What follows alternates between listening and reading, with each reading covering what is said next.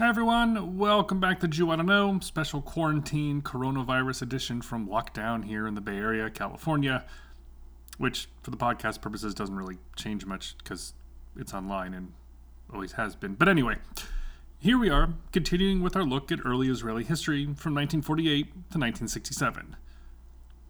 Now on December 7th, 1953, Prime Minister David Ben-Gurion fulfilled the fantasy of mine. He marched into a cabinet meeting he didn't want to be in, threw his papers down on the table, screamed at everyone, "That's it! I quit!" and stormed out of the room. Of course, the meeting was his own, as he was, after all, in charge. But out of nowhere, Israel's first prime minister, the man who had led the Jewish community in Palestine for decades, one of the great decisive figures of Jewish history, up and quit, just like that. No one is really sure why, and he never said. Some thought that he was kind of burned out. He even suggested that he needed a break to rest and recuperate. But others thought that maybe he was just disappointed with the way the Israel of his imagination turned out. He had spent all those decades in the ferment of idealistic ecstasy over the creation of a Jewish homeland in Palestine, with all its promises of reinvigorating Jewish life, building a socialist utopia, settling the land in peace and harmony, all, of course, with him firmly in charge. And in many ways, Israel had already made great strides, and he was its leader. But elsewhere Ben-Gurion looked, he saw a nation in a constant state of armed conflict with its neighbors, struggling to feed and house a massively growing population, many of whom, far from embracing the lefty humanistic traditions of Europe, were instead from ancient communities in the Middle East and North Africa, with little experience with democracy. He faced political opposition and a struggling economy. In other words, he wasn't super jazzed about where things were at this moment. But he was still the incontrovertible leader of the nation. He may have thought to himself, what if I did something new and radical to shake Israelis out of their torpor? What if, by resigning, I then did something so far out of left field that the country would find inspiration in my example, recapture their pioneering spirit, and double down on their commitment to building this great project of Jewish renewal that we've started? While Ben-Gurion sought out his swashbuckling adventure, Israel was plunged into political confusion and a scandal that toppled the government. Less than 2 years after quitting the prime minister's office, Ben-Gurion found himself right back in his old chair. So that's today's episode of Jew I Don't Know, and I'm your host, Jason Harris.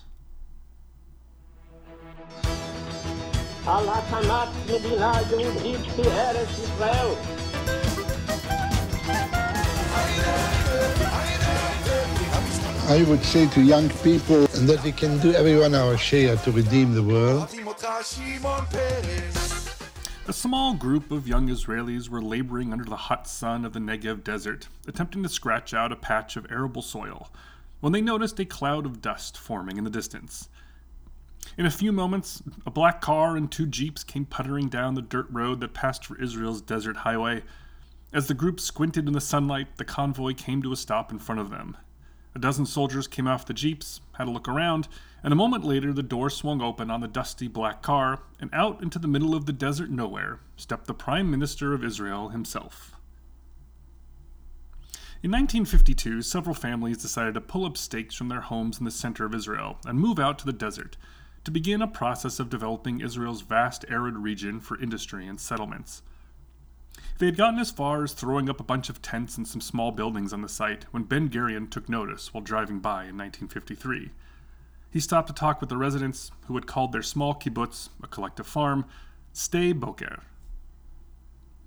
Ben-Gurion, still the prime minister then, returned home and wrote them a letter.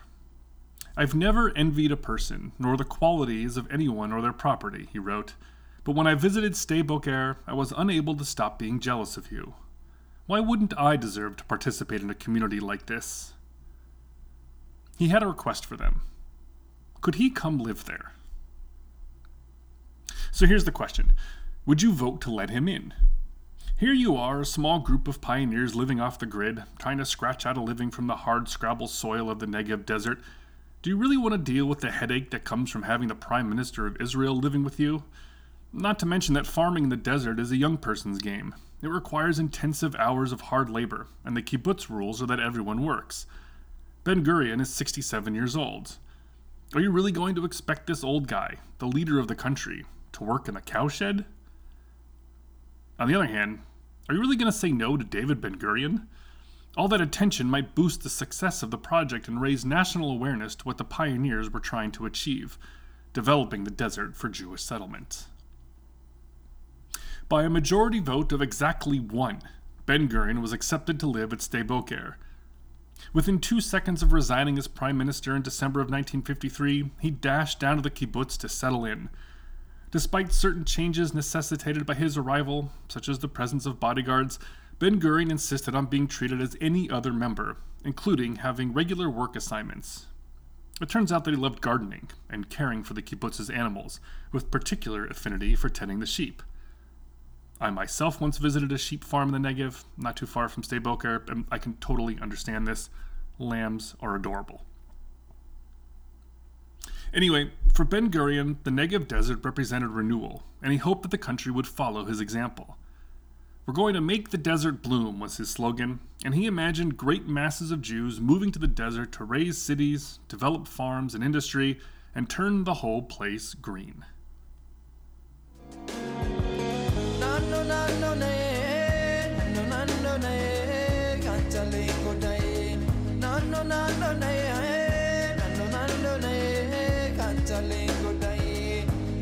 Meanwhile, back in the government, things were a little chaotic with his departure. Israel's foreign minister, Moshe Sharett, born in the Ukraine and one of the signers of the Declaration of Independence, he took over as the nation's second prime minister. Sharett was a political moderate, an ally of Ben-Gurion's, but a very different personality. A highly educated, debonair, polyglot foreign minister, think of a somewhat stuffy and fastidious British diplomat stereotype, and you've kind of got the picture. From the beginning of the state, Sharett had been focused on Israel's international affairs and had a lot of faith in building relationships with the United Nations, and especially the United States. Ben-Gurion was less enamored of this route. He generally felt that Israel, a small state, was largely on its own to take care of its security. He worried that Sharett's moderate inclinations weren't the right approach for Israel here in the mid-1950s. And that's because dark clouds of conflict were gathering on Israel's borders, most ominously, in Egypt. Okay, quick history of Egypt to catch us all up. First, aliens built the pyramids, but that knowledge was subsequently lost. Then there was the reign of the pharaohs for thousands of years. Then, I have absolutely no idea what happened between Cleopatra and the late 1800s, which is when Egypt became a British protectorate. It still had a constitutional monarchy, that is, a king. But in 1952, there was a revolution. Partly because of the humiliation from having lost to the Israelis in the 1948 war, as well as corruption, scandal, and, of course, the king's dismissal of the people's concerns with "so let them eat pita." Okay, that was a cheap shot. But anyway. A group of nationalist army officers led the coup, overthrew the king, and installed themselves as leaders of what they declared was now the Arab Republic of Egypt. The main guy was Colonel Gamal Abdel Nasser. For the next 20 years, Nasser will be Israel's chief nemesis in the Middle East, the ultimate bad guy who nevertheless became an Arab hero. He made it his mission to rectify the humiliation having lost the war in 1948 by destroying Israel, and his strategy was to achieve Arab unity based on this shared goal, with himself, of course, as its great unifying figure. He ultimately failed in what was an even bigger humiliation in 1967, but at this moment, in the mid-1950s, he had a vision of success. He began his efforts by calling for a new, hyperactive Arab nationalism, and he turbocharged that movement by setting his sights on claiming a strategic piece of real estate, the Suez Canal. The Suez Canal is the waterway linking the Mediterranean Sea and the Red Sea, which itself connects to the Indian Ocean. A crucial, essential, and strategic choke point for international shipping, trade, oil, and naval power. Whoever controls it controls a great deal. In order to guarantee the canal's neutrality, that is, that any ship of any nation could pass through, but really mostly to protect its own commercial and colonial interests, Britain maintained a military force in the canal zone, effectively controlling it. As part of the Egyptian Revolution, Gamal Abdel Nasser demanded that Britain withdraw, and that Egypt should have complete ownership of the canal. Britain agreed to negotiate. Now, if you're Israel, this is a most unwelcome development. With Egypt in control of the canal, they could cut off Israeli shipping at a time when Israel desperately needed a functioning economy. Second of all, Nasser had been using the Sinai Peninsula as a staging ground for Palestinian raids across the Israeli border, terrorist attacks that killed Israeli citizens. I'll be delving into that situation in a couple of weeks. The point is that from Israel's perspective, it looks very much like Nasser is building up to eventually go to war with Israel. Which he was, quite vocally, so Israel has a vested interest in keeping the British in control of the canal, and therefore in keeping the British military in place. Okay, so how do you do that? Well, Israeli intelligence had an idea. If Egypt appeared to be unstable, then Britain would have to keep its troops there to protect the canal. There was another factor: the United States. President Eisenhower generally supported Nasser's Egyptian nationalism because America believed that the ideology was keeping the communists out. That meant reducing the Soviet Union's influence. The reality was that Nasser was playing both sides of the Cold War and was starting to buy large quantities of weapons from the Soviets, which also greatly concerned Israel. So someone deep inside Israeli intelligence hatched a really bad idea. Secret agents would plant bombs inside Western civilian targets in Egypt, like movie theaters and restaurants, places owned and frequented by Brits, Americans, and ordinary Egyptians. The bombings would then be blamed on Arab militants, making the Egyptian government look weak and unstable, and Nasser unable to control violence in his own backyard. At this, the British would insist on staying to protect the canal. Like I said, terrible idea. But someone at the top of the pile, and we'll get into that, approved the plan. In 1954, Israeli intelligence activated a number of Egyptian Jewish sleeper agents they had already placed in Cairo, who had been running around gathering intelligence for several years. That's when the whole plan fell apart.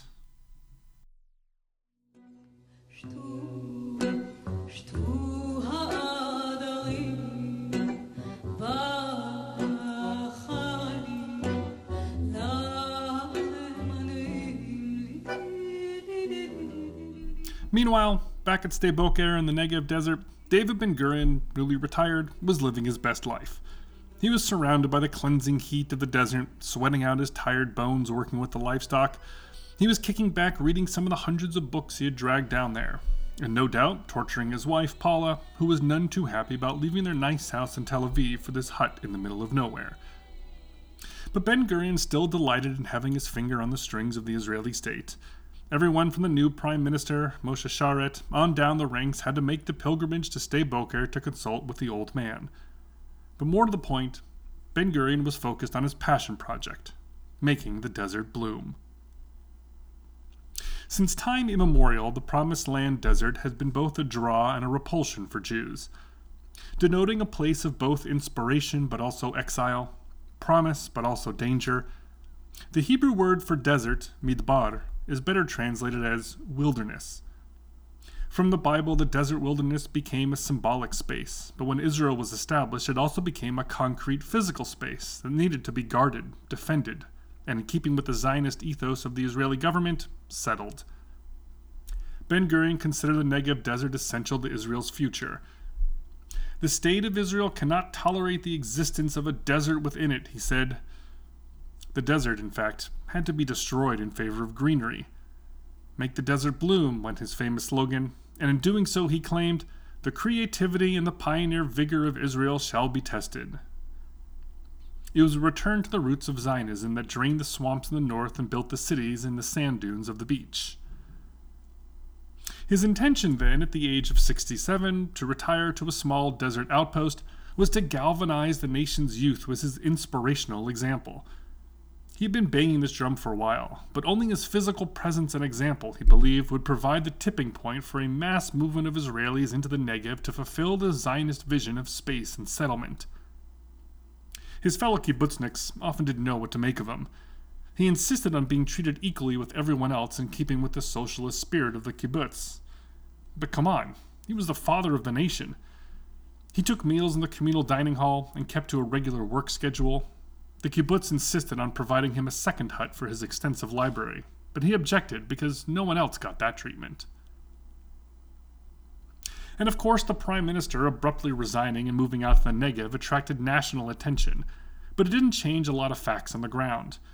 It was a tough place to live, tough to travel around, obviously devoid of water and other creature comforts, and extremely very hot. Although there was plenty of room, Ben-Gurion's grand gesture didn't attract many Israelis to follow his example. Although the ensuing decades did bring the development of small cities and more infrastructure, most settlements in the Negev were narrowly focused on small-scale agriculture and livestock. Still today, the Negev covers 55% of Israel's territory, but only 5% of its population. In many ways, it remains a distant Zionist final frontier. But that's okay, because Ben-Gurion, in 1955, was about to find himself back in the hot seat.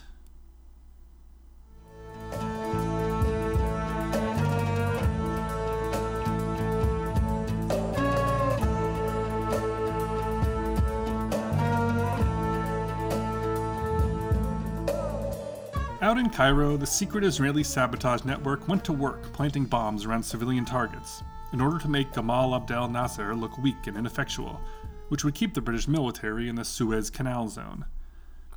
Depending on how you look at it, they either did a great job or a terrible one. Not only did many of the bombs not go off, but not a single person was killed or even injured. What did happen is that one of the agents was himself injured, arrested, interrogated, and the network unraveled.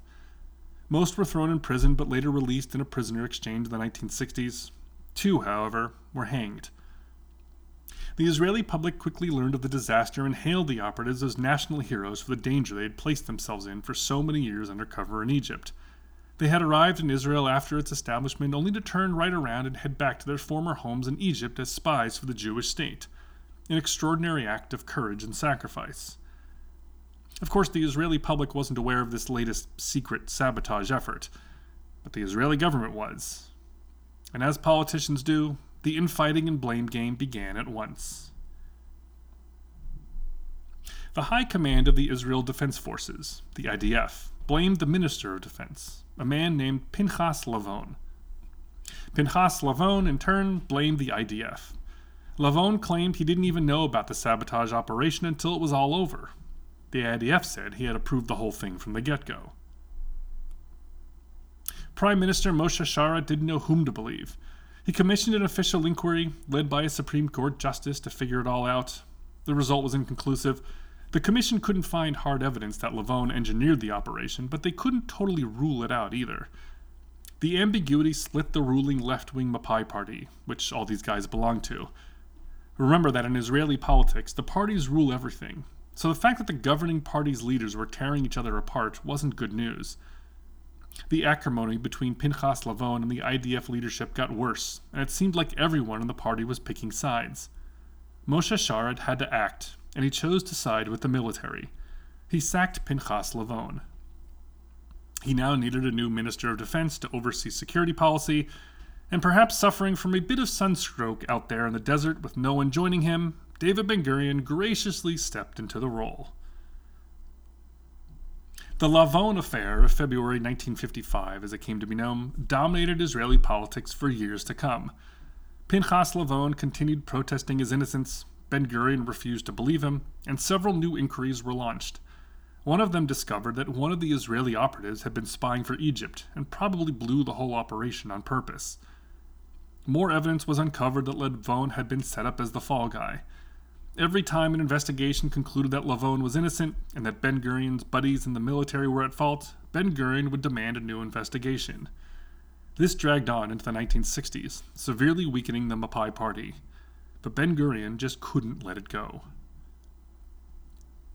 As 1955 dragged on, Moshe Sharett's government already looked bad from another controversy: the trial in defense of Rudolf Kastner, the Mapai official who had been accused of collaboration with the Nazis, which I covered a few weeks ago. With the Lavon affair added to the scandal sheet, the government couldn't survive, and the right-wing opposition in the Knesset successfully brought about a vote of no confidence. New elections would have to be held, and in the meantime, Mapai needed a new leader and a replacement prime minister.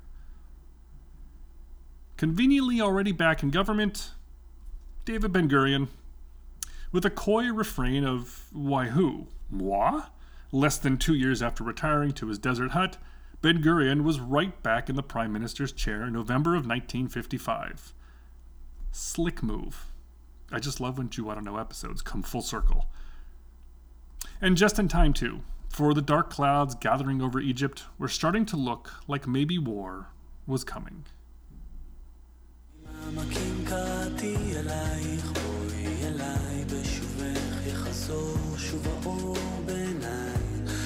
Okay, so Ben Gurion didn't quite get the desert to bloom, but it's still, in my view, one of the best places to visit in Israel today. And it was also playing another important role at this time: security. By the middle of the 1950s, the Israeli public and its government had had it up to here with a constant stream of brutal terrorist attacks from both the Jordanian and Egyptian borders. Harsh retaliation wasn't helping much, and the harder Israel hit back, the more Arabs that died, the worse Israel looked, both to itself and on the international stage. And so begins the question that has bedeviled Israel ever since. How do you handle the terrorist menace? The music today is the great Israeli musician Idan Reichel, Talia Solan, and the Habibti Ensemble from Kibbutz Samar out in the desert. Next time, stay in lockdown. Lehitrot. See you later.